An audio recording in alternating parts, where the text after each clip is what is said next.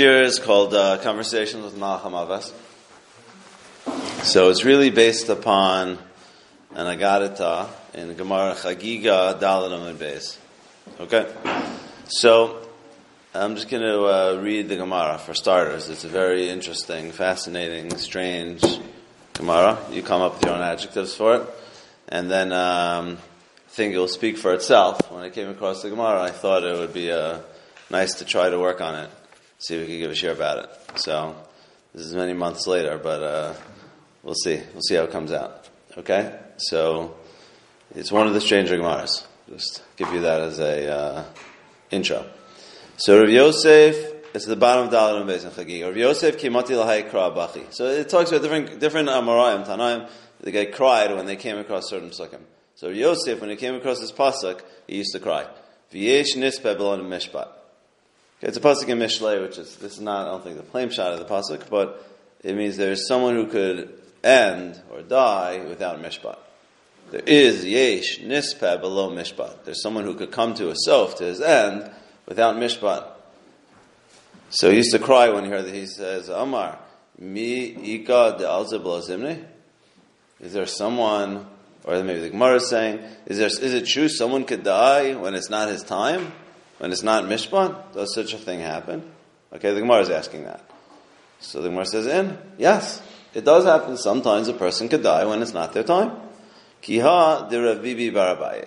So like this story, Rav Bibi bar Abaye, have a shliach gabe Malach Ha'maves. So the Malach Ha'maves used to frequent with him, or he used to be by the Malach Ha'maves. So Rav Bibi, again, used to hang out with the Malach Ha'maves. And this is the following story, which the Malach Ha'maves basically told him, related to him. Okay?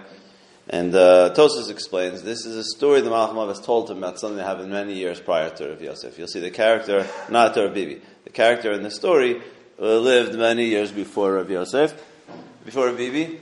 So this is a story which the Malach Ha'maves told Rav Bibi bar Abaye. Okay? So what's the story? So it says, Amar Leila Shluchai. So the Malach Ha'maves told his messenger, Zil Aisili Miriam Magadla Seir Neshaya. Okay, go bring me Miriam, Mary, the famous Mary. As Tosfos says, this is the mother of Jesus. Okay, Mary. Go bring me, okay, the Malach Ha'maves saying, go bring me Miriam, the one who dresses, braids women's hair. Okay, Miriam Migadla Seir Neshaya. Okay, fine. So the messenger of the Malach Ha'maves, Azal Aisi Le Miriam Migadla Dardaki. So the shliach of the Malach Ha'maves made a mistake, and instead of giving Miriam Migadla Seir Neshaya, Miriam Migadla of the woman's hair, he brought Miriam Migadla Dardaki, the one Miriam who raises children, Mora Miriam. Okay? He got the wrong Miriam Megadla. They have the same first two names. Miriam Megadla Seir Neshaya, who braids women's hair, who raises children, kids. Okay? So the shliach of the Malach Ha'maves brought this wrong Miriam. Okay? Amar Le, so the Malach Ha'maves said to the shliach, Ana Miriam Megadla Seir Neshaya Amrilach. I told you Miriam who braids women's hair. That's not what I told you. You got the wrong Miriam. So Amar Le, Ihachi Ahadra. Should I put her back? Right? So Amar Le, once you brought her here, let's just make her part of the count. The count of the dead people, I guess. It's too late. Okay? So the Gemara continues. I think this is now Rav Bibi saying to the Malach Ha'maves, so how were you able to get her? Right? If it weren't her time, Rashi says, if it weren't her time, then how in fact was the Shliach of the Malach Ha'maves able to get Mora Miriam? Right? It wasn't her time. So it says what happened. Have a Nikita Mitara Biyadeh. She was holding like some sort of a stoker of the coals in her hand. Have a Kashagra Umecharya Tanura. And she was like poking around the oven, cleaning it out. Shaklasa ve'anchasa agaba dekara. And she put it on her leg. Kadcha, and she got burned. Right? Ve'isra mazla. Okay, and her Mazal became bad. Okay? And then I brought her. Then I got her. So she basically ended up accidentally burning herself, which affected her Mazal, okay, which we'll get into. Her Mazal, but affected her Mazal, made her Mazal bad, and that's why I was able to get her. Okay? So Amalei Rav Bibi bar Abaye. So Rav Bibi says to the Malach Ha'maves, Islichu Rishus Elam Eved Hati? Do you have Rishus to do this? I guess does Hashem give you permission to do this, to take people like this? So Amalei, V'lo Ksiv Yesh Nisba B'lo Mishpat. Doesn't the pasuk say Yesh Nisba B'lo Mishpat? If someone could die without Mishpat, right? It's a pasuk in Mishlei. Everyone knows that, right? And this is the pasuk that Rav Yosef, when he heard this pasuk, he cried about, right? Okay. So now here's where the Gemara turns to being hard to understand. Okay? Okay? This line is a missing Rashi, I think. Okay? But I want to say, I prepared this with Rabbi Zimmer a little bit, and also with my wife. We talked about this, so this is, thanks to them. So this is what Rabbi Zimmer said. There must be missing Rashi here. Because you'll see this Gemara is like non sequitur. There's no flow. So Rav Bibi said back to the Malach Ha'maves, Amar Lei, v'haksiv, but the pasuk says, Do holech v'dor ba. A generation comes and a generation goes. Right? So what's that having to do with that? Right? That's a pasuk in Koheles, talking about how generations are always passing, like what's the connection? Right? So again, that's where you'd expect Rashi to explain the question, but it doesn't. Okay? So, but hopefully we'll explain that. Amar, so the Malach Ha'maves said back to Rav Bibi Abaye, he says, no, don't worry about it. Diro'ino lahu ad demalu lahu ladara. So I shepherd them around with me, okay, the dead body, I guess it's Miriam, until the generation is finished. And then I give them to Duma. So Rashi says, I don't give the Miriam to the guardian of the dead, whose name is Duma. They just roll around with me, swim around in the world, until the years are done, until the door is finished. Right? So even though dar holech dar ba, I don't take this Miriam and just give her to the Shomer HaMesim immediately. I bring her around with me until the generation is complete. So don't worry about it. Right? Okay. Amar lei, sof. Fine, you might do that. But Shanya, Mayavadata. What are you going to do with the years? Bottom line is, you're taking good years from this Miriam, or from the Dar, or I don't know, something. What are you going to do with the years? You're bringing her around with you, but bottom line is, she died early. So what are you going to do with the years? So Amar, he says, if I find a Rav, a Tzorv Merabanan, who is Ma'aver B'milei, like Ma'aver Midosav, who like is Mochel people, is whatever, a certain type of a good midah, we'll get to later, Mosifna Lahu Lei, I'll give him those years, V'hav Yachilufei, and that will be the exchange. We'll make up the years. So if I took, let's say, 15 years from Miriam, so I'll give them back to Rav, Tzorv Merabanan, who is Ma'aver Midosav. Okay? Alright. That's the end of the Gemara. Okay, I told you it was a difficult Gemara. What? Couple months. Yeah. Okay. So, as strange as this Gemara is, so there's a... What? The last thing is also not just. Yes, the whole thing is... Yeah, very just. He's giving back the years. Yeah. Yeah, not familiar. Yeah, okay. So obviously there are a lot of questions on this Gemara, right? The whole thing is hard to understand, right? Okay. So, what's the hardest thing to understand here? Talking to Malach Ha'maves? Okay. Sure, that's funny. Yeah. Somehow it doesn't bother me so much. I don't know. Yeah. What does it mean, your time? Yeah, what does it mean, your time? Okay, good. What does it mean, your time? Yeah? Yeah, that to me is about something. You're getting the wrong person by mistake. So that's the Malach Ha'maves. This is God's messenger. And then he's sending his shliach. Malach Ha'maves sending his shliach and getting the wrong person because the names get mixed up. Like, come on. this is the system. It sounds incompetent, right? It sounds like an incompetent system going on here, right?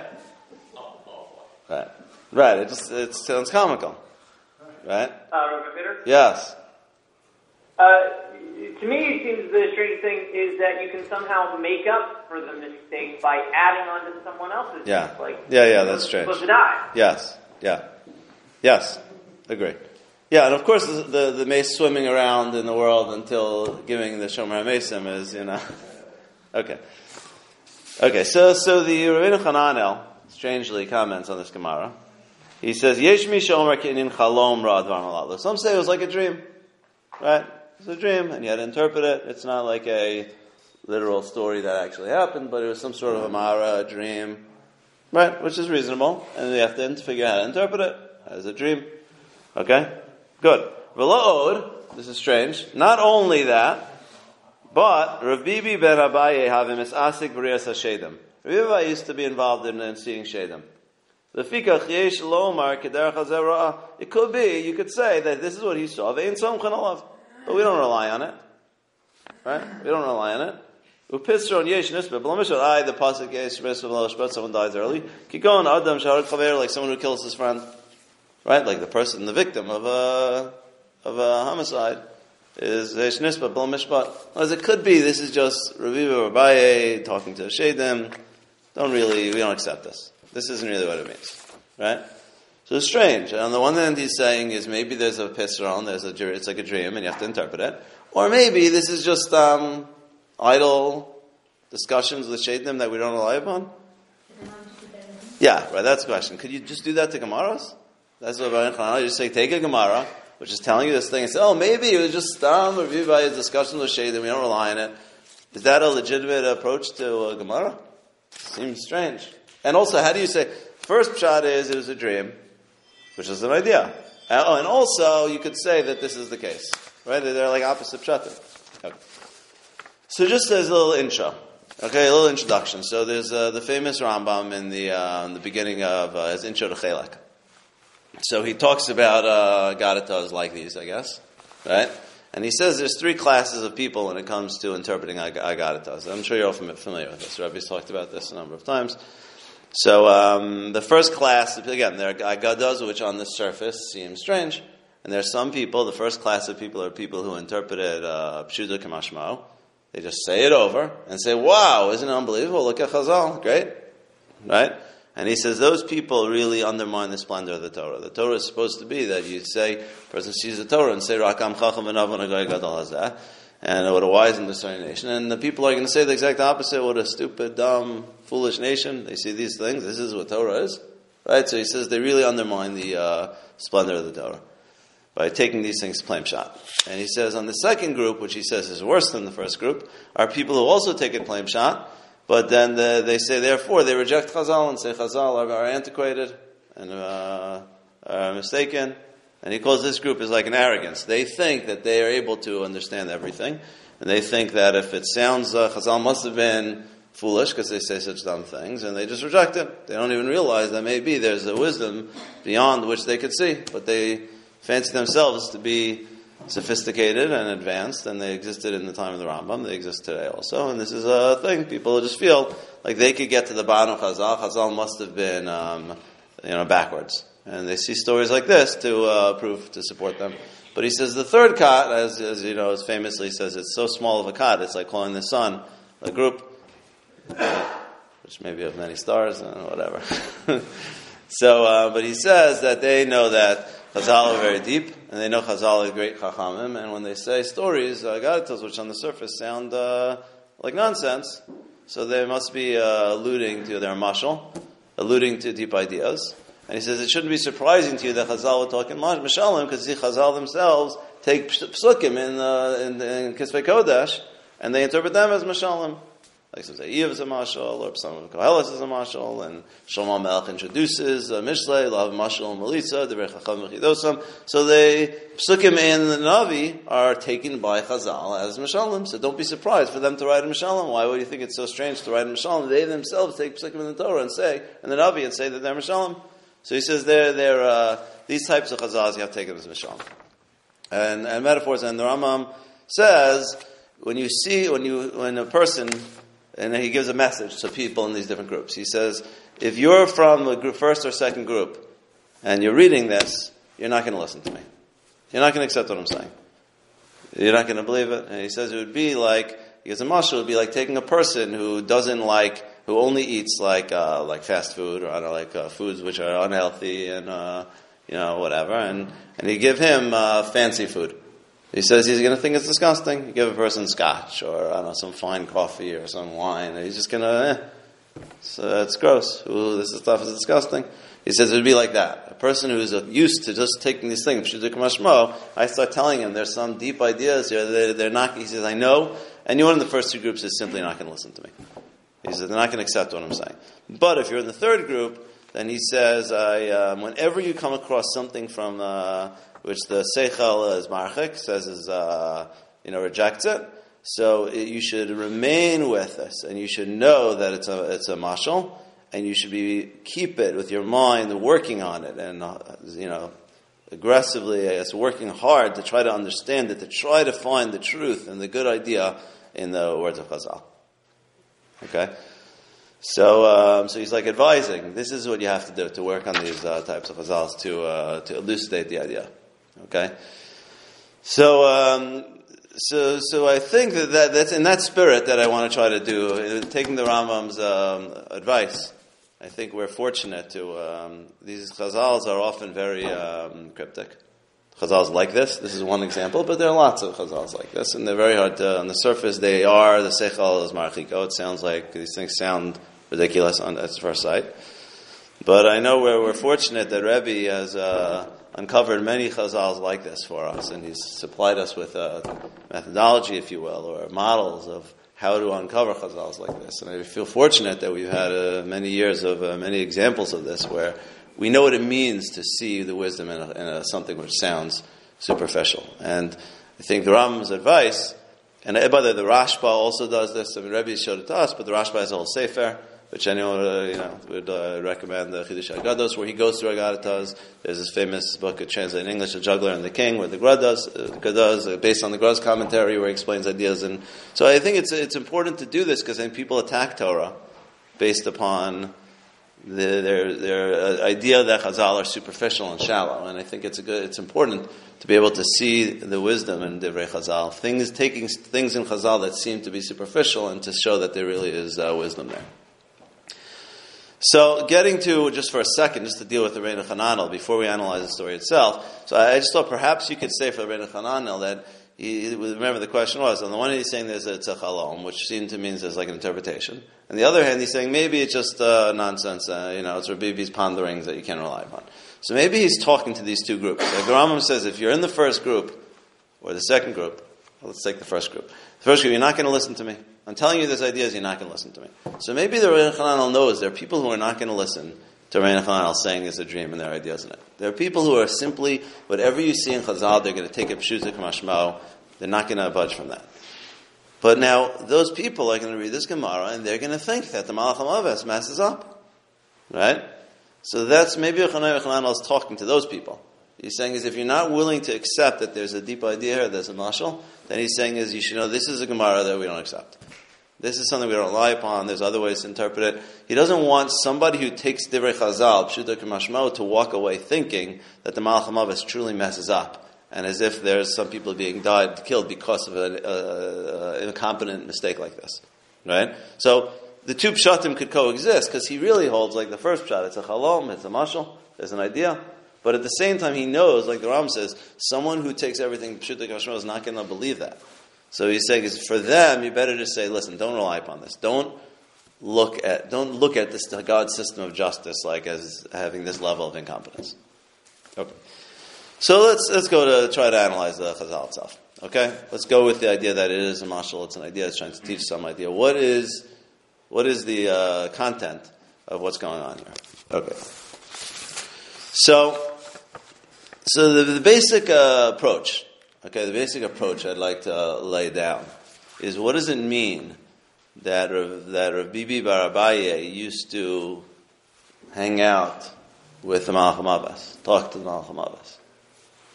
So I want to say it's simple, is that that Rav Bibi used to study the mishpat, Hashem's mishpat regarding life and death, regarding people dying. Malach Ha'maves is killing people, right? It's Hashem's messenger, or people die. People die sometimes young, people die sometimes old, people die tragically. There's life and death is a mystery. It's surprising when some people die and some people don't die, right? You have tzaddikim who die young, you have Rashan who die old, right? You have surprising data points, if you will, observations of when it comes to life and death. And Rav Bibi used to hang out with the Malach Ha'maves and talk with him. It means that he worked through this area. He had a conversation with Malach Ha'maves. It means he made a study of Hashem's mishpat regarding life and death. This is an area which he put his mind to, which he was engaged in, which he was involved in trying to discover. There was an old story from hundreds of years ago, or whatever it was, before Rabbi Bibi's time, about these Marys, about these Miriams. And Rabbi Bibi was pondering it. This was an interesting case where something happened, where there were these two Miriams.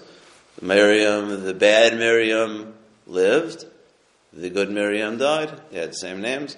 And he used to look into examples, and real life examples of life and death, trying to study Midas Hadin, study the Hashgacha, study life and death, and when people die, when people don't die, align it with principles of Hashem, of Mishpat Hashem. Okay. Now you might say, why do this? Ultimately, could we really understand Hashem's Mishpat? Right? Could a man truly wrap their head around and understand why every person dies? I mean, we're not HaKadosh Baruch Hu, and this is beyond man to ever fully understand why every person dies and when they die. Right? It's absurd for a person to think that they could really explain every case like that. So ultimately, there are going to be cases we can't understand. So then just forget it. It's not for us. This is not our area. Right? So for that, I'd like to quote, this is Rebbe had a shir many years ago where he quoted this Ramban in Shahar Kamal that I'd just like to read to justify Rav Bibi doing this and us trying to understand some of what Rav Bibi is doing. So the Ramban says like this. He says, I'm just going to read, I'm going to try to translate it. I'm not going to read the Hebrew. So he says like this. So he says, you could ask on us, since there is a hidden matter in Mishpat, there are hidden matters, and we're going to have to ultimately believe in Hashem's tzedek, that he's a shofet ha'emes.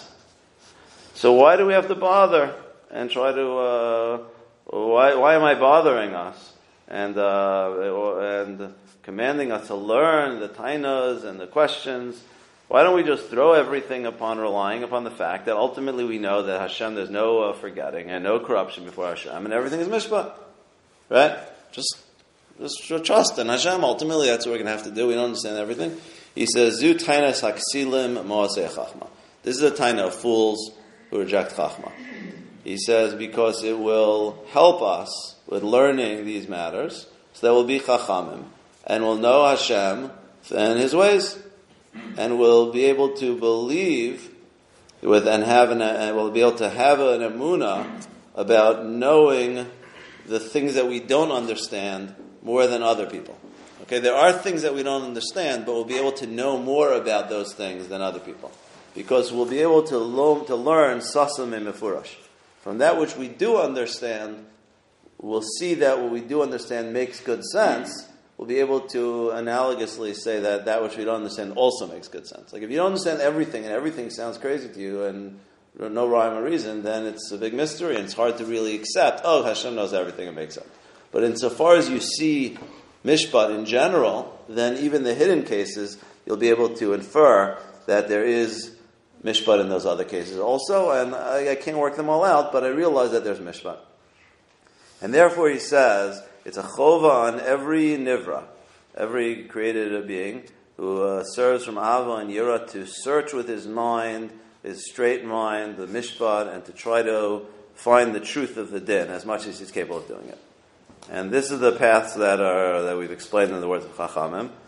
They try to do that, to try to see the truth in the din of Hashem, and to be mastic the din as much as they're able to do. Okay, and that which is hidden from you to try to understand, and that which you can't understand, then you accept that's Mishpat Hashem. Okay, so the point is that it's just because we can't understand everything doesn't mean we can't understand anything. And when you understand certain things and you see Mishpat Hashem to a large extent, then you have more confidence. You're able to accept with your mind that I see the wisdom in general, even though I don't see it in every single case. It would be like similar to Chukim. You see the wisdom of all the mitzvahs of the Torah.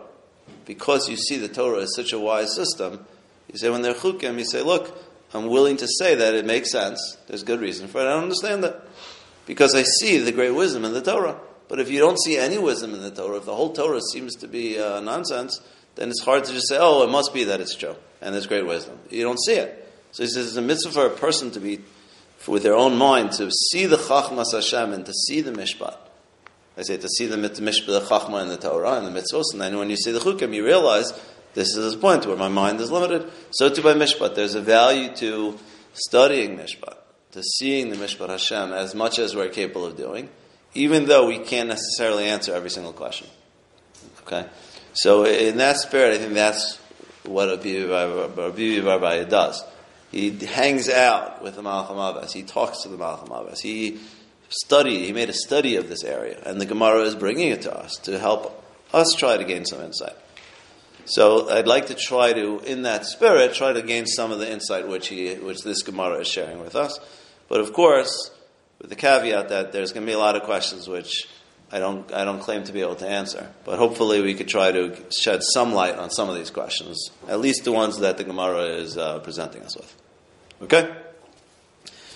All right. So let's start off with a Rambam. Okay?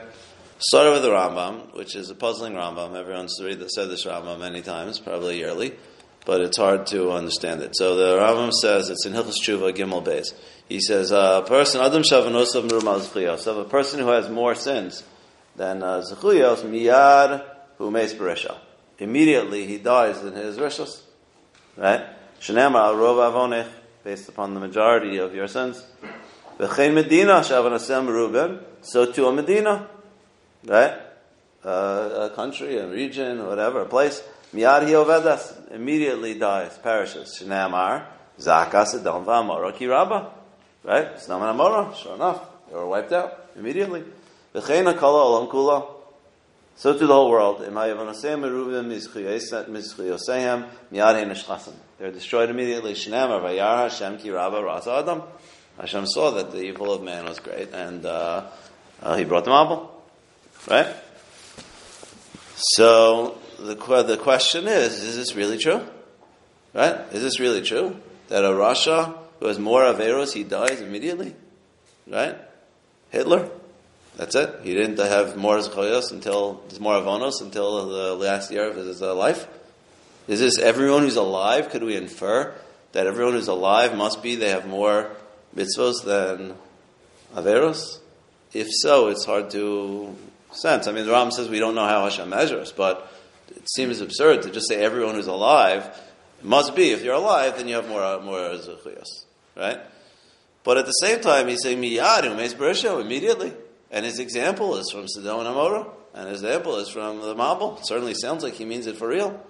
Right? But, not quite. Because that pasuk which he quotes, Vayar Hashem ki rabba ra'asa adam ha'aretz, v'chlei shemasos liba, ra'ar kar kol hayom. Did they die immediately? They had 120 years. Right? To do tshuva. So it wasn't immediate. So why is he saying miyad umeis b'resha? This proof text doesn't quite prove what he's trying to show, right? So I think this is a pshat that I worked out with Rav Zimmer a number of years ago. Is that what the Rambam's doing here is he's studying Midas Hadin, and he's presenting you with Hashem's mishpat, and the Rambam's telling you that there's a value like we talked about before. It's like there's Hashem runs the world by a combination of din and rachamim. And there's different studies. There's a study of Midas Hadin, what's just, and there's a study of Midas Rachamim. And just because something is din doesn't mean Hashem's necessarily going to execute justice. There's a time where Hashem is Rachim. So the Rambam is describing here is Midas Hadin. Midas Hadin, if a person has avonos, meruvim mizchiyosav, then miyad humeis b'resha. Justice dictates that the person dies, and that Sodom is going to be wiped out, and that the whole world will be wiped out. Will Hashem do it? Maybe. Maybe he'll be merachim. Maybe he'll give him 120 years. Maybe he's not going to. Maybe Hashem's erech hapayim. Right? Hashem is slow to his anger, and he doesn't necessarily execute justice. But that doesn't mean, because the person is alive, that they deserve to be alive. Midas Hadin, you might have a person who deserves to be dead, but that doesn't mean Hashem is going to necessarily execute them at that moment. Right? Maybe you're going to have Miriam, Megadla, Sarah, Nashaya, the hairdresser, Miriam. Maybe she'll be deserving of death, but it doesn't mean she's just going to drop dead on the spot. Okay, there's a difference between pure din and what actually happens in the world. And for one reason is, I think, because of Midas Rachamim. Like there's a Radak who says in Bereshis by Cain, he says, you see that Cain has 7 generations Hashem gave him. It's Merachim. And he says, you learn from there that, and Lamech said that, he referred that to his wives after he killed, so there's a whole story there. But he says, it was known in the world that Hashem is Erech HaPayim, even at that time, that Hashem's system of Erech HaPayim is not necessarily equal. We don't know the system, how it works out. But not everyone who's guilty necessarily dies. There's a study of din, and then there's also a study of Midas Rachman. Yeah. So maybe another reason that the world doesn't work that way is because everybody who is sinning would be struck by lightning the minute that they sin. Then right. There would be free will. Yeah. And people would be afraid to do any sin. They just never. Yeah. Okay, good. Yes. Good point. Yeah. Yeah. How about the other way? What? Another way. Yeah, I know. I started with this way. It's easier. Yeah. Yeah, related point, I'll get to that in a second. Yeah, so a related point to what I was saying is that, which is, I think, the same point, is that Hashem runs the world by laws of nature. The world isn't just totally everything which is din happens, but Hashem set up a system of laws of nature, and laws of nature run their course, olam kiv'nahagon noeg, and Hashem doesn't necessarily strike down every rasha the instant they sin, or give a big reward to every tzaddik the instant they do something good. But there is a chachma of the bria. Hashem set up laws of nature, and those laws operate according to fixed patterns. So again, just because the rasha is a rasha doesn't necessarily mean that maybe the laws of nature don't have in it that they're going to die at this moment, and it doesn't mean Hashem has to create a deviation in those laws to kill this Miriam instantaneously. Maybe he will, maybe he won't. But that doesn't mean, you can't infer justice from what happens in the world. You can't infer the fact that a person's alive, it must mean they're innocent.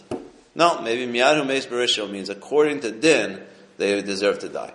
But whether or not God will have erech hapayim, or maybe it's not erech hapayim, maybe just the laws of nature are such that doesn't allow the person to doesn't demand the person die at this moment, Hashem's not necessarily intervening. Yeah. Plus, if the person would die immediately,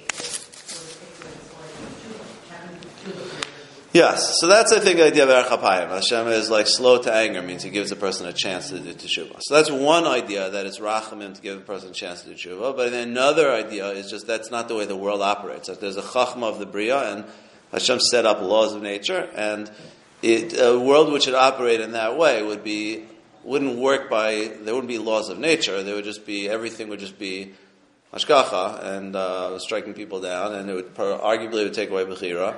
It's just not the world which Hashem created. Hashem created a world that works according to chachma of. There's an interplay of hashgacha and laws of nature, but not everything is din and hashgacha. There's room for the laws of nature to operate. Okay.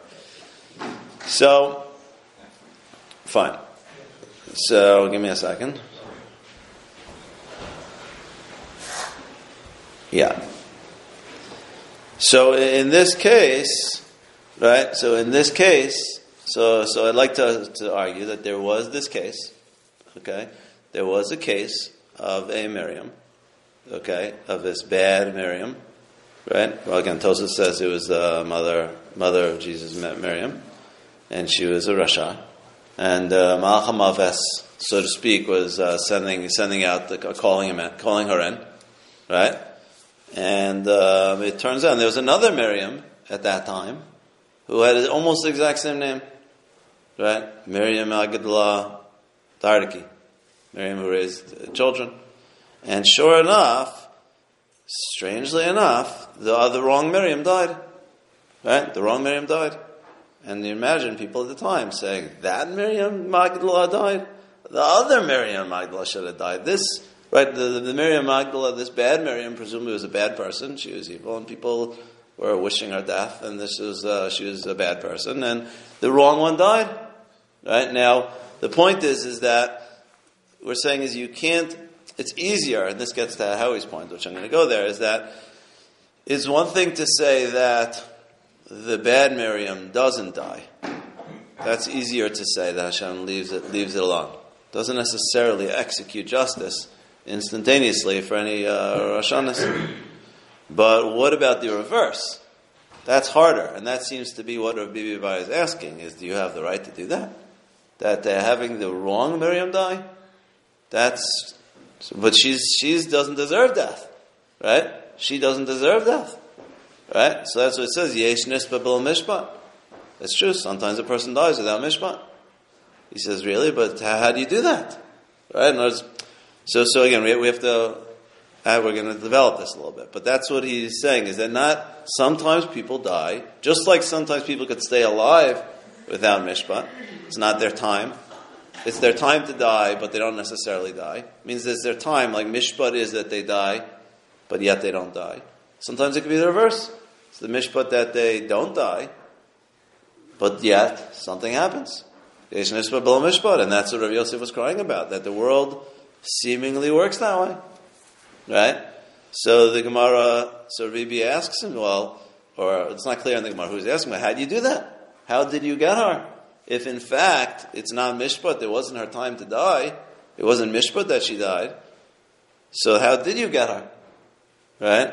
So the Gemara tells us this story about her poking herself with with her, stoker, right? And she poked herself accidentally with the iron, and she ended up Isra Mazla, right? Her Mazal became affected for the negative, right? Okay, so how does that answer the question? And what's the idea, right? And also, it's strange. What's the deal with these names, right?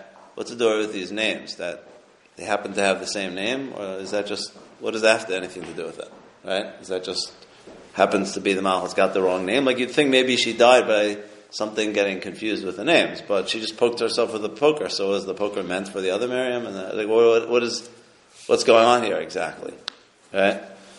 Okay, so the clue to it seems to me the clue to understanding this is what he's saying is Isra Mazla. Her Mazal became affected, okay, for the negative. So, what is this idea of Mazal? And Mazal is something which comes up in many places in Gemaras. And I think maybe if we analyze some of those sources, and I'm going to read a Josh Saran about it in a little bit, but maybe we could get some insight into what is this Isra Mazla.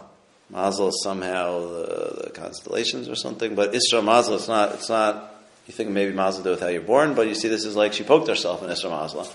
So what is Mazal? What's the role of Mazal? But it seems like the Gemara is explaining, using Mazal to explain how exactly this happened. How did the Malach Ha'maves get her? Or the Shliach of the Malach Ha'maves get her? Okay? Mazal seems contrary to Mishpat too. Yes, yeah. Yeah, right. It seems like, right. How do you resolve Mazal and Mishpat? Yeah. Okay, so there's a few Gemaras. I want to go through a few Gemaras, and each one of these could warrant a in-depth analysis in their own right. But at the same time, I want to go through a few of them and not analyze them in depth, but try to just give a basic idea, which I'm going to lean on a Josh's Ran a little bit. Okay. So the first Gemara, which is again, some of these Gemaras are famous. I'm sure you're aware of some of these Gemaras, and others are less so. So the striking one, it says Amar Rava. This is in Moed Katan Chav Chesam Aleph. It says B'ni Chayu Mizoni. So I'm sorry, Chayu B'ni Mizoni. So the person is a longevity, and the amount of children they have, and their food, their sustenance, is lo b'zchusa talya milsa ela b'mazal talya milsa. It's not taloi, it's not contingent upon a person's chus, but rather it's taloi in a person's mazal. Okay? How do you know? So it says, the Rabba of Rav Chisda. Okay, there's a case study. Rabba and Rav Chisda, Sharvayu Rabbanon Tzaddik Have. They both were big tzaddikim. Okay, how much? So, Omar Matzli Vasir Mitra, Omar Matzli Vasir Mitra. Both of them, when they davened, the rain would come. They were that level of tzidkus, that when there was a drought, they would daven and the rain would come. So it means they both were under hashgacha. They both were able to, their tefillos were powerful to be able to bring the rain. So they were super high level people, and they were both in that caliber. Okay? Both in that caliber. Don't tell me one of them was greater, one of them was greater. They're both that type of tzaddik. Okay? But Rav Chisda chaya tishin v'tartin shnen. Rav Chisda lived till 92. Rav chaya arba'in. Rav only lived till 40. Rav Chisda shisin hiluli, Bei Rabba shisin tichlei. Rav Chisda had 60 weddings or parties, and Rabba had 60 funerals. Rav Tosa says maybe it's an exaggeration. Rav Chisda smida l'kalbe v'lomdi, there was like special wheat for the dogs. There was so much plenitude of great high level food. And Bei Rabba nama desari l'enshil mishka. There wasn't even enough food, barley bread, for people. So they were both on roughly the same caliber, but the B'nai Chayim Azoni, their longevity was starkly different, 92 to 40.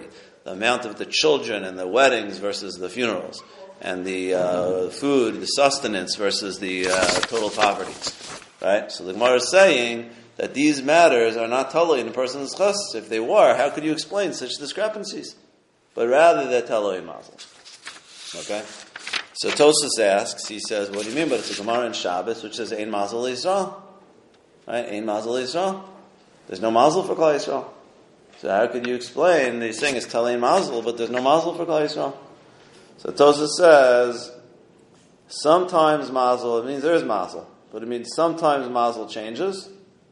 Sometimes Mazal could change, because the Gemara there in Shabbos talks examples where Mazal doesn't operate on Klal Yisrael, and sometimes the Mazal can't change.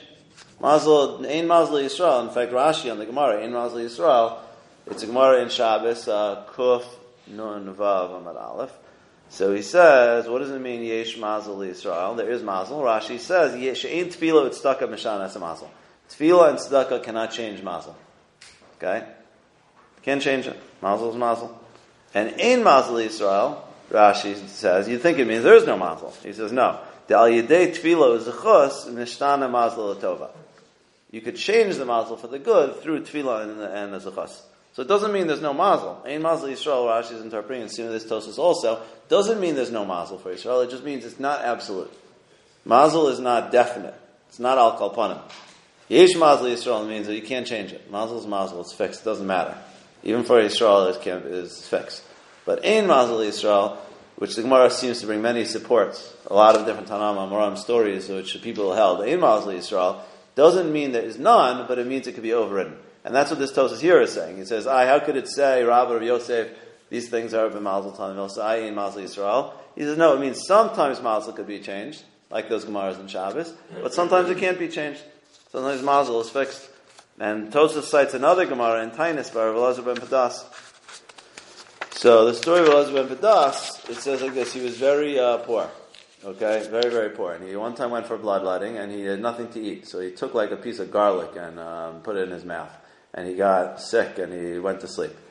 And the Rabbanan came to visit him, and they saw him in his dream, like he was crying, and he was laughing, and like a fire went out from his head. Something like that. So when they woke up, they said, what happened? Why were you laughing? Why were you crying? So he says, Hashem was sitting with me, I said to Hashem, how much longer am I going to have tsar in this world? It's terrible. My existence is so painful. I have nothing to eat. I'm like total poverty.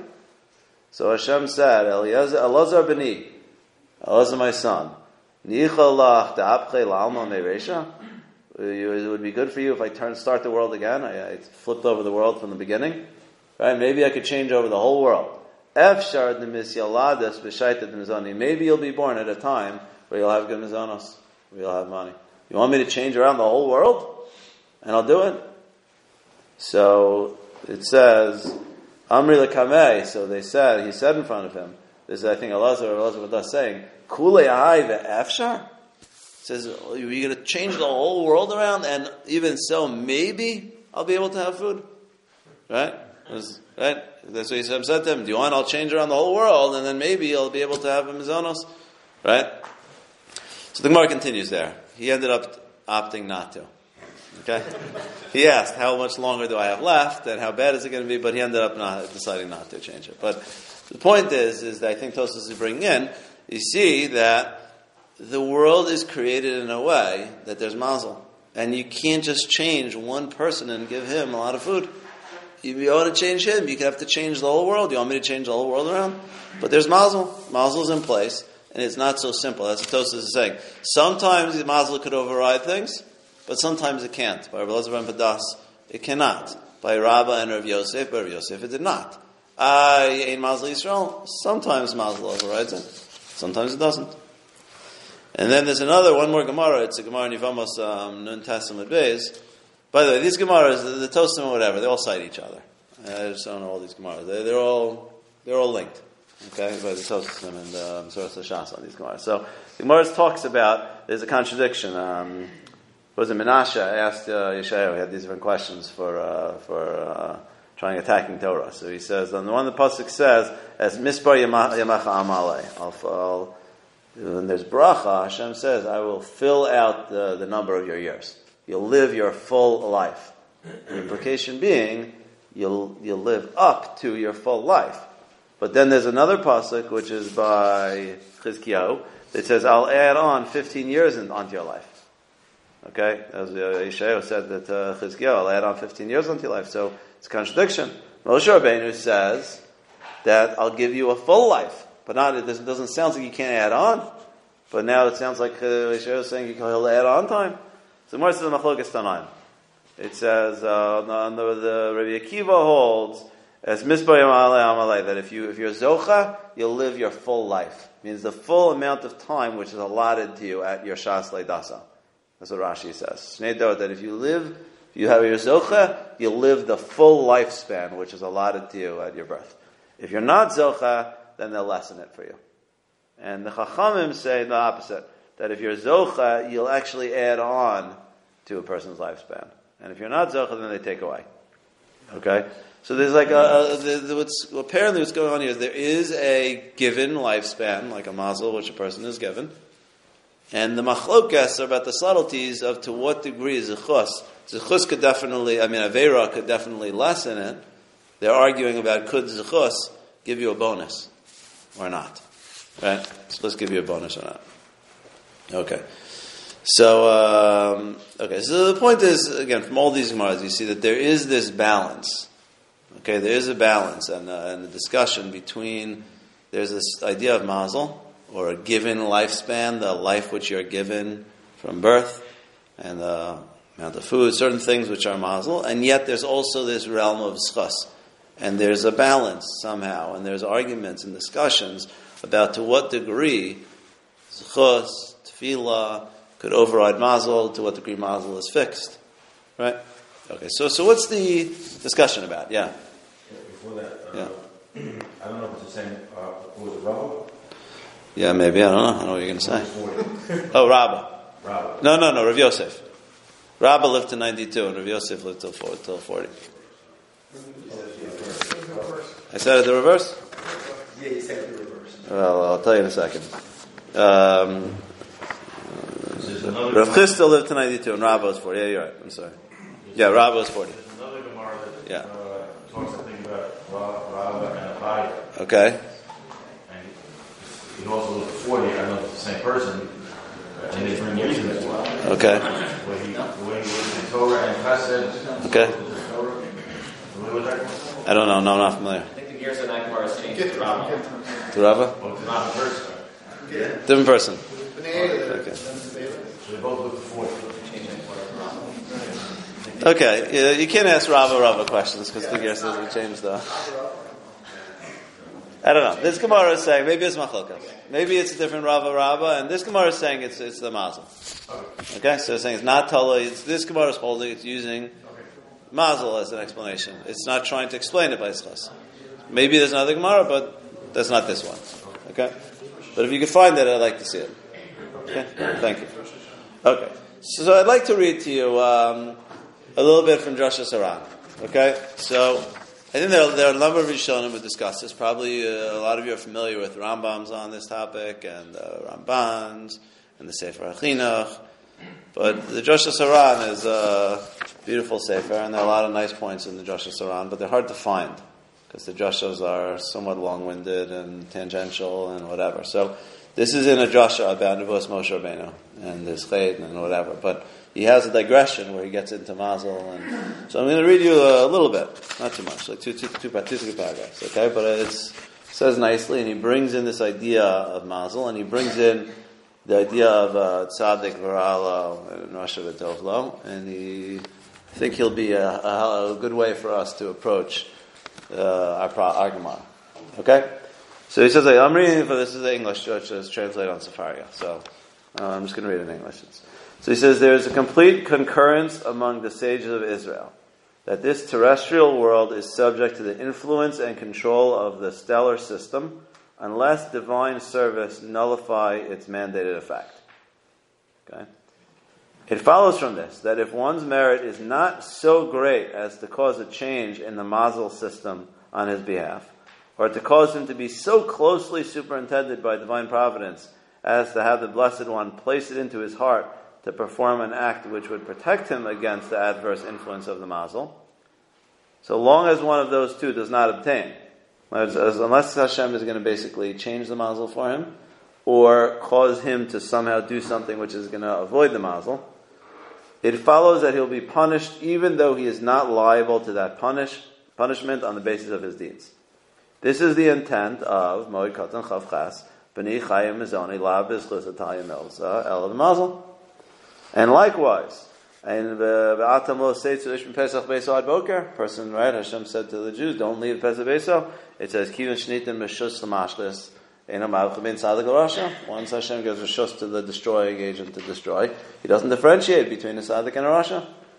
And herein is resolved the great dilemma in God's conduct of the world, of tzaddik v'ra'alo v'rasha v'tovlo, the righteous man who suffers and the wicked man who prospers. For if the heavenly influences manifesting themselves in this terrestrial world were all specific, if it were the case that the influences were specific, so that one star would attach to one man alone, the Blessed One assigning it to him individually to compensate him according to his deeds, if everything was directly targeting each individual in the world, this would indeed be a cause of great wonder. Why is it tzaddik dying and why is it rasha living? Right? If it were the case that Hashem ran the world by having a separate star, a separate influence for each and every person, then you have a big kasha. But this is not the case. For the ordinance of the terrestrial world is generic, so that it is impossible to expect continuous good uninterrupted occasionally by evil. This would be analogous to expecting the sun to ripen grain and fruit, want the sun to do all the good things it does, and not beat down on the head of the righteous man walking on the road in the period of Tammuz, which is in the summer, so that he not contract the illness to which he is thus predisposed. What do you want to have the sun basically do all the good things which the sun does, but the one tzaddik, it's not going to end up being hot for him, it's going to be cold, and he's going to live in some little cool zone.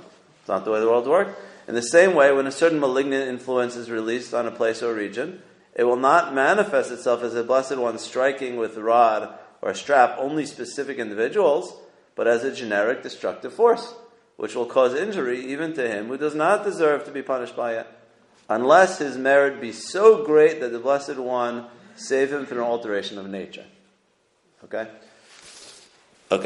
So the main point I take from this, I think is implicit what he's saying, is that Hashem doesn't run the world through having a separate system of laws for each and every person. But Hashem has laws of nature.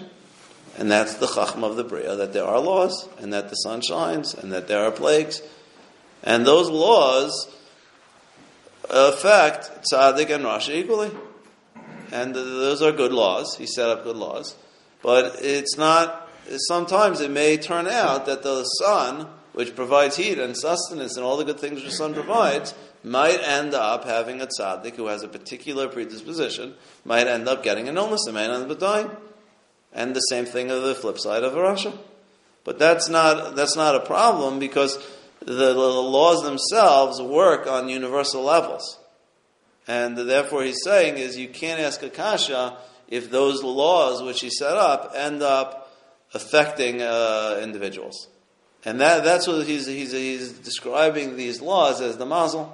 That's what he's saying is the Mazal is the law. So again, I think Mazal is in their times the Mazal was the science of the constellations.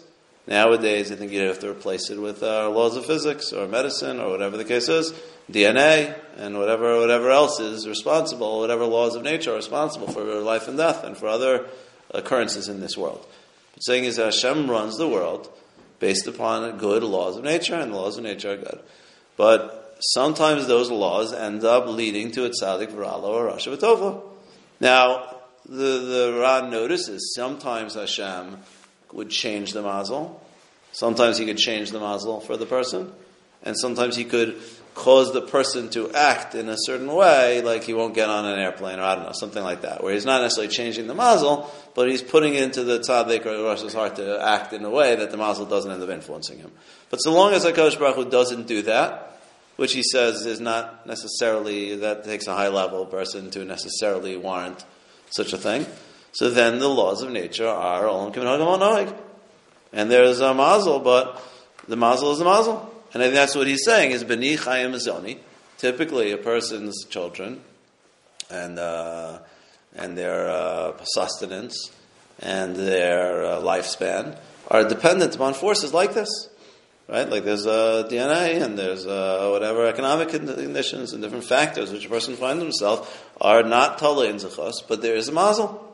Now the question is, Yesh Mazal Yisrael, and Mazal Yisrael is Klal Yisrael. Is it possible, given that Hashem's laws lead to a certain person having a bad consequence, is it possible that it could be overridden? So that's the machlokas, which seemingly the Gemara goes with saying yes. Ein Mazal Yisrael. It's possible to override that. But it didn't happen by Rav and Rav Yosef. And the Gemara of Rav and Rav Yosef is saying is, do not try to explain the difference between Rav Yosef and Rabba's life by Zchas. They were not that different. They were both super tzaddikim, with daven and the rain came down. And what happened to them was so different. 92 years old and 40 years old and 60 weddings and 60 funerals and the food, the plenitude and the poverty. It cannot be explained by Zchas. But there are laws of nature, and they found themselves that their mazel was different. They had different mazals. And the same thing with Rabbi Elazar ben Badas. It's saying is like you want to change the whole world? I think that's what it's saying. Is you want to change the whole world? It's not so simple. There are laws of nature. That's what the Ran is saying. What do you want to do? You want to have the sun shine for everyone, and that one tzaddik happens to be there. I know, turn the sun off for a minute or create it. It's not that's going to breach the laws, and there's a chachma to the laws of nature and the way that the laws operate. And that's not the way the universe works. Now, there are machloksim to what degree. There is an idea, there is an interplay between Mazal and between Zchas. And that's, I think, what the Gemara Nivamos is discussing, is one way is learning, one shita in the Gemara there was learning is that you have your fixed Mazal, but then a Zechus or your Rishos could end up, if you're Zocha, you get your full Mazal. Whereas your time slot is that you have a DNA or whatever it is you're going to live, you have the capacity to live a certain amount of years. But if you're a Chote, then you could get it cut short. But if you're a Zocha, well you're not going to live more than what your DNA allows for. Your DNA allows you to live till 80. So then you're not going to live more? The other shita in the Gemara is maintaining, no, that Mazal could even cause you to, Tefillah and Zchus could even cause you to go beyond that. There's really like the din is based upon, your lifespan is based upon a combination of the two factors. But again, this is the framework. There's a framework of discussion of the interplay between the Mazal and Zchus. And there are a lot of Gemaras taking up all the different permutations and studying the area, like Gemaras do. Okay. But the fact that there is a Mazal is a given. Okay. So, that being the case, that's on the flip side. Right? So just like it could be the case that a Rasha, his din is that he's more Averas than Zechuyos, doesn't necessarily mean he's going to drop dead. If the Mazal doesn't have it, that his Mazal is that he's going to live till a ripe old age, it could be Hashem's not going to intervene with the laws to kill a Rasha. Maybe Midas Hadin is that he will. But Midas Hadin isn't the only factor in how God runs the universe. There's a system of Mazal, there's a Chachma of the Bria, which Hashem put into play. And similarly, Yesh Nisba B'Lo Mishpat. Gemara is saying is that it could be you could have someone who, according to Mishpat, is not Zocha, doesn't deserve a fate of death, like Rabbah.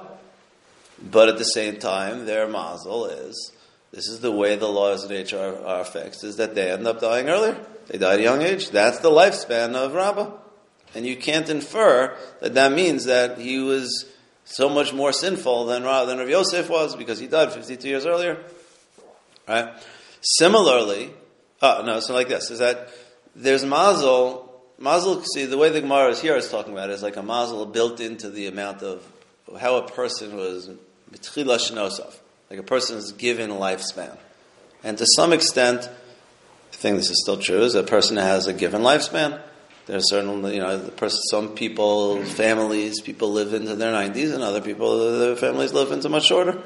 Right? And there's genes, there's DNA. But so one way people die is just by naturally, their life comes to an end, based on their God-given lifespan, their DNA-determined lifespan. But there's another way people die is by accidents, if you will. By events which occur to them in their life. Like a person pokes himself on their foot and gets an infection with a poker. And Isra Mazla. So Mazla isn't this like predetermined number in the sky, how long you're going to live. It might be you have a genetic clock, how long you could live. But there are also chance factors. You could have great genes and everyone in your family could live to 90, but if you get into a car accident or whatever, poke yourself with a poker, it may not happen that way. Right? So there's an interplay. So I think that's what the Gemara is saying, is that by this Mary, there was a Isra Mazla. Her Mazal became weakened based upon the fact that she poked herself. So even though, on the one hand, Mary Magdala Seir Nishaya, Mary the hairdresser, was evil and had a din of Misa on her, but she ended up living till a ripe old age, or I don't know how old she lived. And Miriam Magdala Dardaki, Mora Miriam, she had a din. She didn't really have a din against her, but she ended up Isra Mazla, and the Malach Ha'maves got her. And the onlookers might be shocked. It says, what? That Mary died? That Miriam died? That's crazy. I would have thought the exact opposite. Shouldn't be this a din warrant that the other Miriam would die, not this Miriam? And that's the Malach saying, Yesh Nisba B'Lo Mishpat. You can't see when a person dies, you can't say, that person must have been a Rashanis. And that person must have been a Tzaddikas. You can't infer Mishpat from the way the Mazal plays out, because the world is built with a Mazal in it. Okay. Yeah, give me 1 second here. Yeah. Okay. Yeah, I know there's still questions hanging. I haven't answered. I'm not done. Yeah. Okay. What's the big question? What's the original study about that? Okay. Okay. Good. Yeah. Okay. Good. Yeah. Okay. What else? Yeah. Question, Ayala? How did the Mazal work to keep the evil Miriam alive? Okay. Because the Malach had a mission at that time. Oh, okay. Good. What is this mission? What diverted the Yes. Malach Yeah. Okay. Good question. Well, what is the Malach Ha'maves and what is this mission and what's going on here? We have to explain that altogether. What's the Malach Ha'maves' mission, and how is he going around with pokers, and what's... Also, the good Miriam, it doesn't sound like a natural act that they're describing. It sounds like a poor decision on her part in the way she was handling... Okay, a poker. Yes, true. It does seem that way. But still, that doesn't necessarily, it's not necessarily lethal chait. But yes, I hear you. Good point. We'll get to that. Yes, John? It seems just in the framework of discussion that the Malach is essentially just engaged with the Malach, right? Okay, yeah, good. Okay, good. Good. The question is, how does this Malach Ha'maves get the wrong Miriam? Right? What does that mean? Right? Well, it seems like somehow it's depicting it as a dip. But yeah. Okay, good. Okay, good. So let me ask you. So one question. Let's proceed a little bit. Okay. So you could ask a question, but is this just? Right? But where's the justice? Right? Where is the justice? I mean, it's nice just to say that's the way the world works, but is that just? After all, if you're telling me that Rabbah and Rav Yosef really, according to their zechus, were the same, roughly, so then is that just that he's attaining, Rav Yosef is living such a great life and Rabbah is having such suffering? Where's the justice in it? Right? So it's nice, you could just say this, but it does make you wonder, is there an explanation for that? Or just yesh v'shon mishpat, there's no mishpat. Well, what about mishpat? What about kol derech of mishpat? Right? So does it really address the problem, or it just says, no, you can't ask that? Right? Right. So one thing, the Ran gives one answer, okay, and I'd like to develop a different answer, which I think is also in the Rishonim, okay? So the Ran says like this, is for starters, one answer you could say is Olam Haba, okay? So the Ran says like this, that is, the ultimate and essential requital will take place in the world to come. But it is possible that in this world, the wicked man may live in repose, and the good man suffer adversity under his governing Mazal. As stated by our sages of blessed memory, one born under the moon will suffer much evil. And this, in fact, stands to reason. For since the spheres exert their influence on this terrestrial world, it follows that they should produce a corresponding effect. And there's no cause for wonder in anything of material nature being subject to this ordinance. Okay? So he's saying is that there are two worlds. There's Olam Hazeh and there's Olam Haba. And the ultimate schar or onesh a person receives in Olam Haba. And you can't just judge mishpat totally based upon what a person receives in this world. If this world were the full picture of human existence, so you maybe have a kasha between Rabbah and Rav Yosef. But when you realize that this world is but Olam Hazeh, it's a short world, and there's an eternal world, an eternal existence of Olam Haba, Yom Kulo Aruch, Kulo Tov, so then the question, it's the ultimate justice question could be answered in terms of Olam Haba. You still have to explain why did this person die, but that's what he's saying. Mazal explains that. There's Mazal, the way this world is governed by a system of Mazal. Now you're just saying, but why is that fair to this person? Well, saying, that you're only seeing part of the picture in terms of the ultimate Schar and Onesh. Schar and Onesh incorporates Olam Haba as well. So therefore, the person isn't going to be shortchanged, because there's an ultimate system of Olam Haba. So the Kasha was just saying that this world is not solely strictly determined by Mishpat, it's determined by Mazal. But what about Mishpat? So the Ran saying is, but there's Mishpat is not only in this world. If this is the whole world, then that's it, but there's a world to come. Yeah. Does he mean to say you can't draw any deductions from this world, and really that Mishpat in this world? Does he mean to say that really what's going on in this world could contribute to his failing in Olam Haba? Right. I mean, the Nachami being whether there's actually benefit to the study of what's going on in this world. Yeah. Okay, good question. Yes. So he does say sometimes Hashem intervenes with the world. He leaves that as a thing, as a factor that God sometimes does intervene with the world to end up saving a tzaddik or changing the mazal but that he's saying that it's not as convincing or 100% like you'd expect it to be. But your question is, I don't follow your question exactly. Does he mean to say that you really cannot draw any deductions about what's going on in this world? Does he mean to say that no, theoretically there is a benefit to investigating it, and that the benefit is that you could see the effect that can have the true mushpat to be in the world afterwards, but he has to experience something in this world to experience the benefit in the next world? I still don't 100% follow, but I think he's saying you can't. I don't think he's saying there's no mishpat in this world. He's saying sometimes Hashem does intervene in the laws, and there's a balance between Mazal and Zchus. But I don't think you could look at Rabbah and Rav Yosef and deduce that Rav Yosef was a bigger tzaddik, much bigger tzaddik than Rabbah, because there is a system of Mazal. So there's an interplay between the two. You can't make deductions about a person's sidkas or rishus based upon what happens to them, because it's arguably attributable to Mazal. So you can't draw any deductions about what's going on in this world. Well, not in particulars, and we're going to get to this. You could study generals, universals, which I have to clarify what I mean by that, but I think he's saying you can't look at a person and say, oh, that person died, they must have really been a Rasha. That's wrong. Rabba died, he must have had, what was his chayt? He says, Rabba, that's why we're saying is they both died and then the rain came. 52 years, the difference is just too much. You can't explain that by zechus. That's what we're saying. It's la b'schus time el sel Mazal. So that happened based on Mazal. Now, where's the justice? This world isn't the sole place of mishpat. That's what the Ran is suggesting. Okay? Yeah. Is there more that says that tzaddik dies young, it's a little I don't know. It says the tzaddik dies as machaper. I don't know. You're saying the tzaddik dies young. Yeah, I don't know. I'm not sure. Two Gemaras.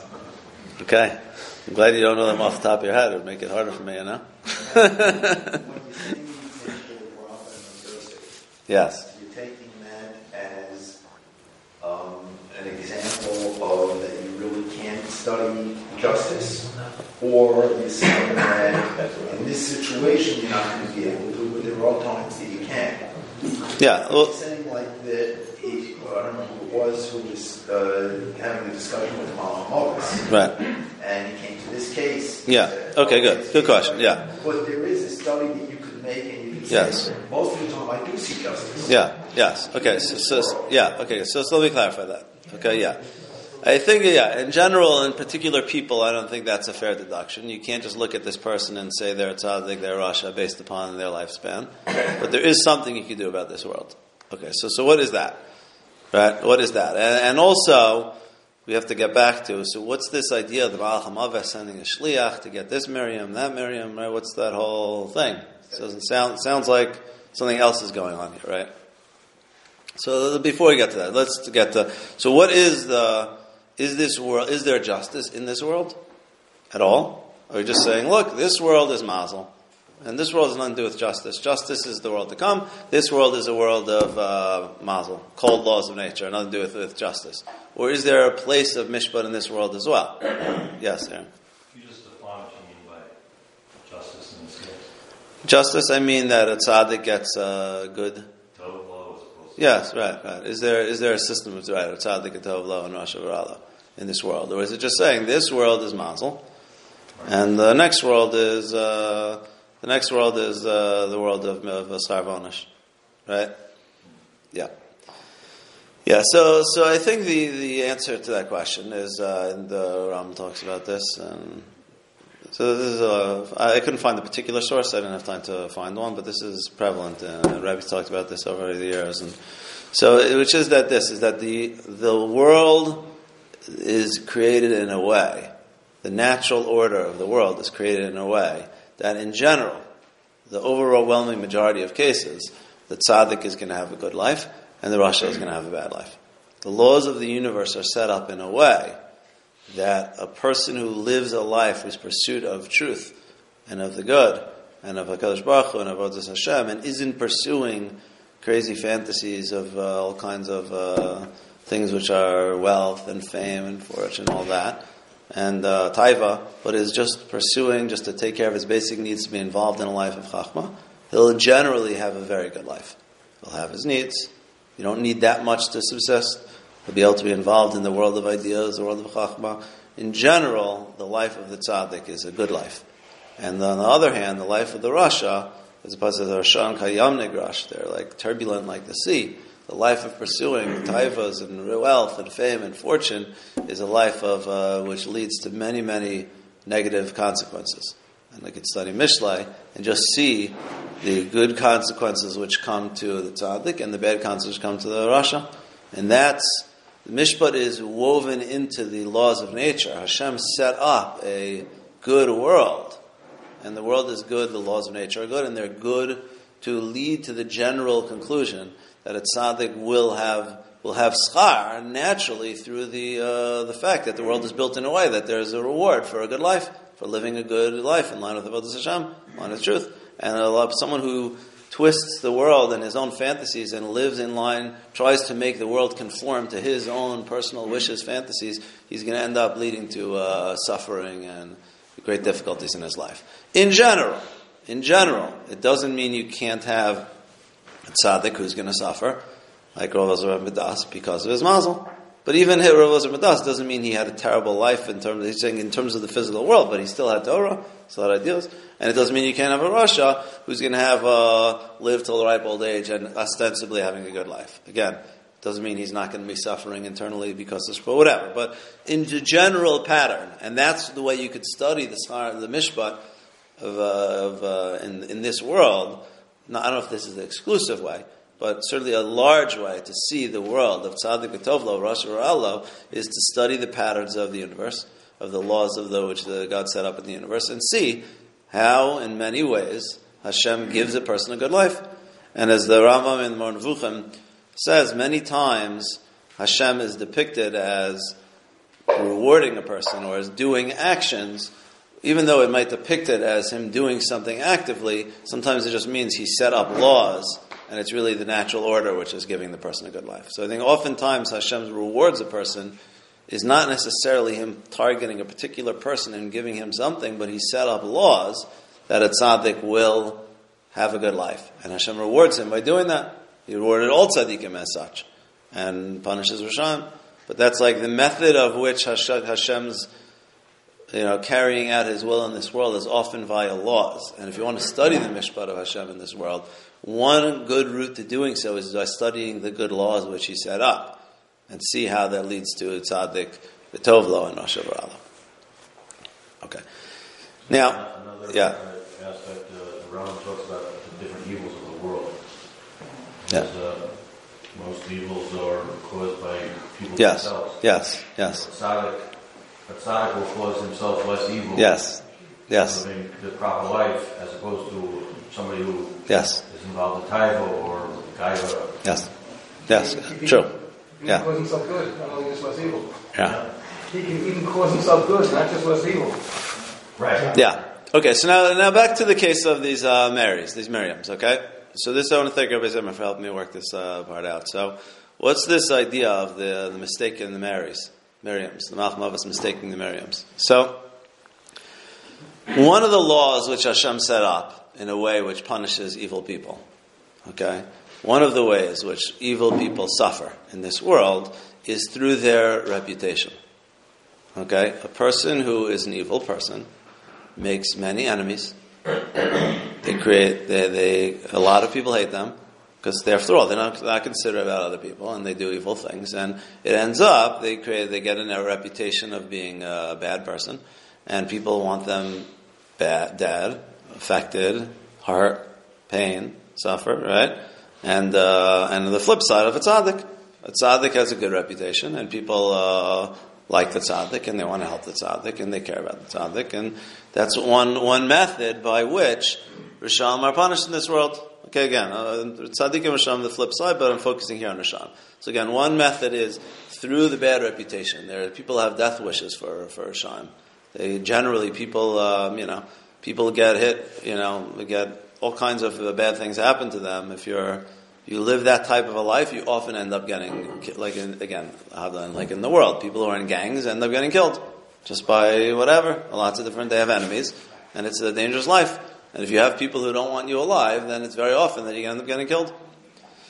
So it could be like this: that I'm saying is like one of the methods, one of the tools that the Malach Ha'maves has to kill people is through kill Rashaim is through bad reputations.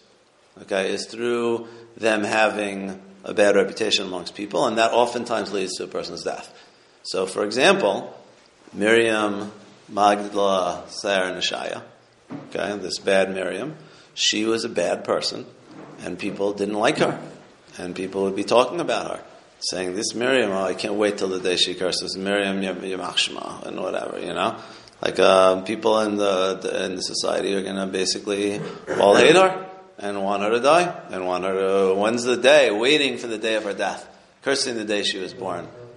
And that oftentimes will lead to her death. That actually could lead to a person's death. If other people, in many different ways, you could, figure out different ways, but that generally will hurt a person. Okay, whether someone will kill her, someone won't help her, people will look at her in a certain way, they will affect her psychologically and cause her to be upset with her life, and there's a lot of different things. But that's a good part of the universe. That's one of the ways Hashem set up. That's one of the shluchim of the Malach Ha'maves, to kill bad people. Is that, and that's a good feature of the universe. You want the universe to work that way. It helps. It's good. But, like many things in the universe, many good laws of nature, like mutations, for example, is a good law of nature. It's what allows the diversity of life and allows evolution to happen. But it also results in cancer in rare cases. So there are certain laws of nature are good in general, but the Mazal has it that it ends up affecting certain people in a negative way. This law of nature of bad people having bad reputations and going down because of that also has a cancer to itself, has an unforeseen consequence, which is that the Miriam who has the same name as her, basically the same name as her, is going to take a lot of heat. Okay? For example, if someone has the name of Osama bin Laden by chance, it's not going to be good for them. The kids are going to make fun of them in school. Right? It's not going to be good for them. They're not going to have a good life. So it could be is that this Miriam, who basically was known by the same name, okay, this is a speculative part of the shir, by the way. So this Miriam, who went by the same name, it could be she took the heat because she was identified. She had the identical name as the other Miriam, and that's going to be. Imagine the pain that a person like that is going to go through. Everyone in society is talking. When's the day that Miriam Magdala Saran Shaya dies? And it's like, you're talking about me? Oh, no, not you. And it could be that basically that influenced her, impacted her in a negative way, and she ended up slipping, somehow ended up being not careful with the poker, and ended up leading to her death. Maybe she hurt herself, maybe she didn't have the strength to carry through with her life wasn't worth living, I don't know exactly, but basically it ruined her life and ended up leading to her death. And that is the Malach Ha'maves, this shliach of the Malach Ha'maves, namely of killing people by their bad reputation, has a unintended consequence, which is that it's almost like a stray bullet ends up, hitting the wrong person. So it's like there's this good law of nature, which is good, ends up affecting this particular person. And that's part of the Mazal. It's a Mazal. The Mazal has it that sometimes things like that happen. They're good laws. Because they're laws, and they don't differentiate between each and every individual, they sometimes end up leading to a negative consequence, and they could lead to someone dying. Yesh nisba below mishpat. She ends up dying by this agent of the Malach Ha'maves before it's not her time. She didn't do anything wrong. What did this Miriam do? She was totally innocent. She just happened to have the wrong name. Right? But that's sometimes the way the world is. You happen to have the wrong DNA. What do you do? But that's part of Mazal. So the Mazal, this is just a method by which the Malach Ha'maves got her. Okay? Yeah. Why is it that the Malach Ha'maves has to have a personality, and which causes death? Right. But, like Rashi says, 3 partners in birth. Right. And it directly refers to Kadosh Baruch Hu. Right. It's a Kadosh Baruch Hu in both cases. Yeah, but Kadosh Baruch Hu works through laws. Some uses the laws of nature to accomplish as well. So the Malachim are agents which Hashem uses. Malachim, I believe, fine, good. But why do you need the Malach Ha'maves directly that will cause the death, but causing a birth to come to the place we refer to it as a Kadosh Baruch Hu's part? Why is that? I mean, Hashem uses a malach to create births. I don't know the pasuk exactly, but there's a nice, beautiful pasuk which says, 3 partners in birth: husband, wife, Right. The mother and the father. Those are the messengers. Why not just say Hashem makes a person? No, but it says 3 partners. No, why the 3? Hashem does it. Ultimately, Hashem does it, but you see, He uses partners to bring about a baby. Why are we concerning? No, I'm answering. I'm saying as Hashem does that by life also. He uses partners. He uses a mother and a father and himself. So here too, He uses a malach. He uses a Malach Ha'maves. Okay. Yeah. Sounds like Venus from Mazal is after poker. Yes. Yeah, I'm saying is that the point is that it's the Mazal is a reference to the system of laws of nature which results in people living and dying. And the particular method which it ended up working was through the poker. But I'm saying the poker was also based upon the mixing up the names. Like that's also part of the story. So I'm saying, but ultimately the poker is the particular method which he died through. But that invoked a infection or whatever it is. But Mazal was Israel because she had the same name. Yes, and yes, yes. right. Yeah. Okay. So now here's the hard part. Okay. Here's the hard part.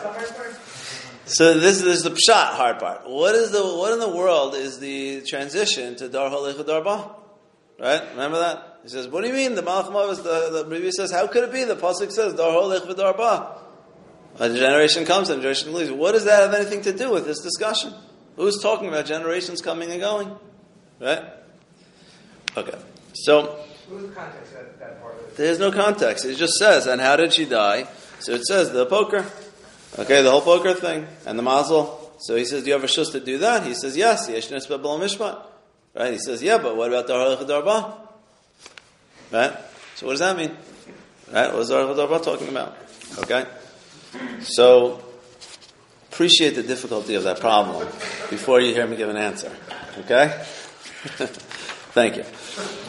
Okay.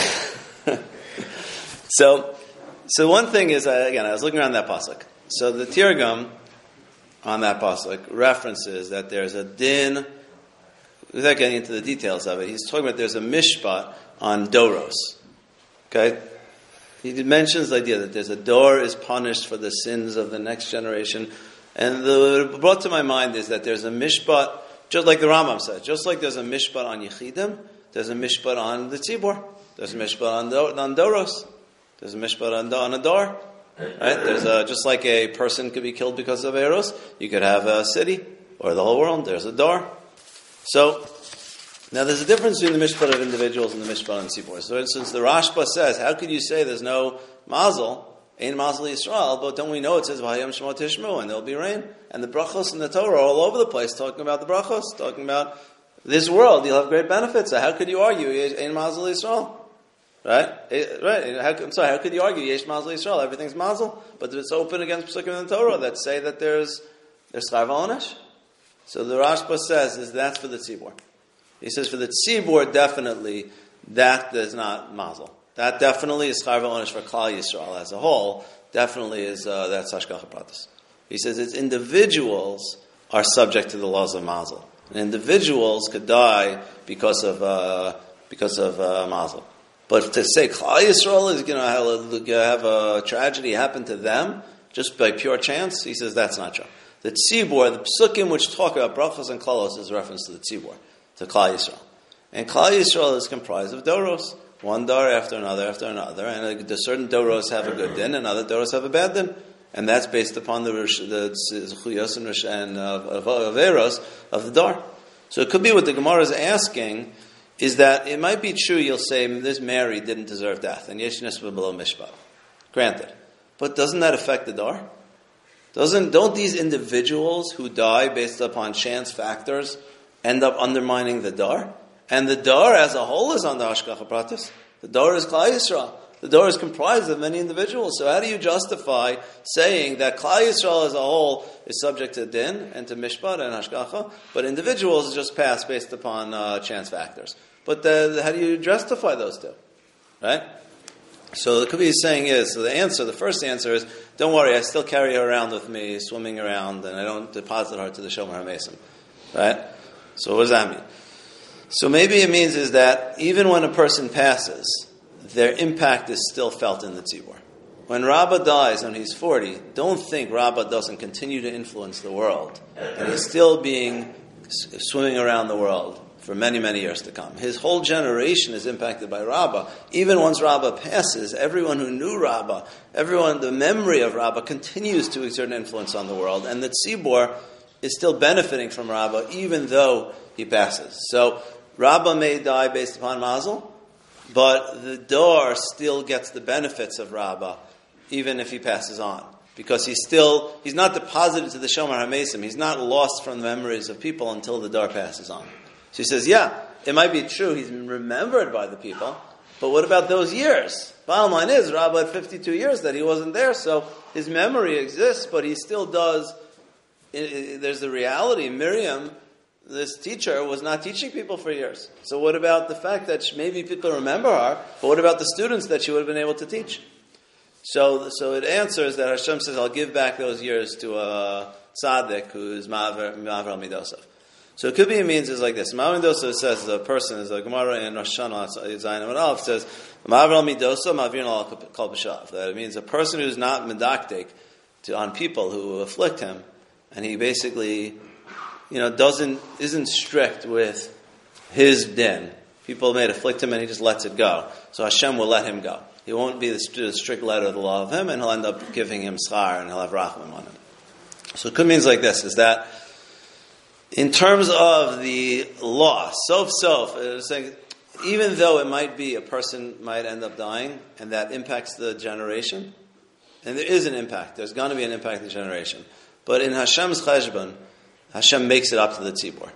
There could be other individuals who are deserving. They, in a certain sense, have a shortfall in terms of their din. Someone who's Ma'aver Midosav ends up not really getting his fair share because he's mochel and he lets people get away with things which they shouldn't get away with. But he's mochel. So Hashem will make it up to that person. And, so to speak, will give him extra years in his life. He'll get back. Miriam ends up dying young, and the society is impacted by that Miriam dying young. But the society will get it back. In terms of there's be an ultimate Hashem's din as a balance, and the mishpat on the door balances out the everybody.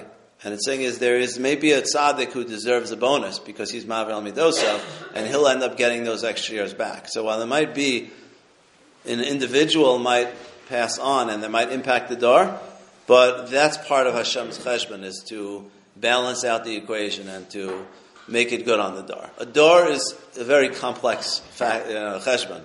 And it's saying is there's a balancing between the two, and through individuals who are deserving of something extra, Hashem will be mashkiach to end up balancing out the din on the tzibur. And that's what he's saying. So the question on the door, on the tzibur, is a much more complex cheshbon, which Hashem, in his the infinite chachma, works all that out. All right. So, that's it. What's that? Another answer? I thought you said no. No, I don't think so. You don't understand God's mishpat, and it all equals out in the end. Well, that's when you're dealing with a societal level, you're dealing with a much bigger cheshbon, and that's part of the balancing equation. That's part of what he works out using this ma'aver midosav. You never know that balance. What? That balance is not for us. Right. But you can still study, that's the whole point. You can still study you can't know the outcome, the specific outcome of the factors. Yes. Oh. With the resources? No, all you know is that all you know is that the guy at 40 and the other guy at 90. Yeah. Okay. I just want to add one point just to clarify a little bit about what does it mean that Hashem takes the years from Mary and gives them to somebody else? How does that work? You can just take years from somebody and give it to somebody else. So, for one thing, you could say, I don't know if I would fully work it out, but just some direction is that when one person dies, what you end up doing is it creates opportunities for other people. For on one level, let's say the food which they were going to eat, or now ends up going to somebody else, or on a more further level, like let's say now. There's a new opportunity. Now you have an opening for a new school teacher. So who's going to take our spot? And then who's going to... But the problem is but ultimately it's going to be a chain. Who's going to take our spot? So you give someone else an opportunity. Yeah, but what about what the other person was doing? And then the other person was doing. And so it's like, in a certain sense, there is an effect. When one person dies, first of all, everyone will remember her. That's the first point. But it changes up the whole balance of the way things work in the world. And it's saying is but the Gemara is saying, ultimately there's a loss. While it might be true you could move everything around now, one person dies, it creates new opportunities for another person, and then those opportunities are going to go to someone else and do whatever, but ultimately you can end up losing it out. What it's saying is that's part of the complications which God works out, is that there are people who are shortchanged and who, according to Din, will really deserve more than what they've gotten. This person who's ma'aver midosav. And through the resources and opportunities being switched around throughout the world, you end up, Hashem's in His justice, system of justice means there's not, the door itself ends up still not losing out because of that. Maybe now because of this, ultimately someone who's a tzaddik ends up getting a new opportunity which was opened up because of the passing of this miracle. So on two levels, it doesn't affect the dar. First of all, because her particular memory is she's still swimming around until the dar is done. And then secondly, the particular years, the sof, ultimately, aren't those years going to end up resulting in a shortfall for the dar? We're saying that that's part of the cheshbon, that, the opportunities end up impacting as ripple effects in terms of the world, and God's din ends up working out that that's not going to end up being an injustice to the dar, that they will be losing heart.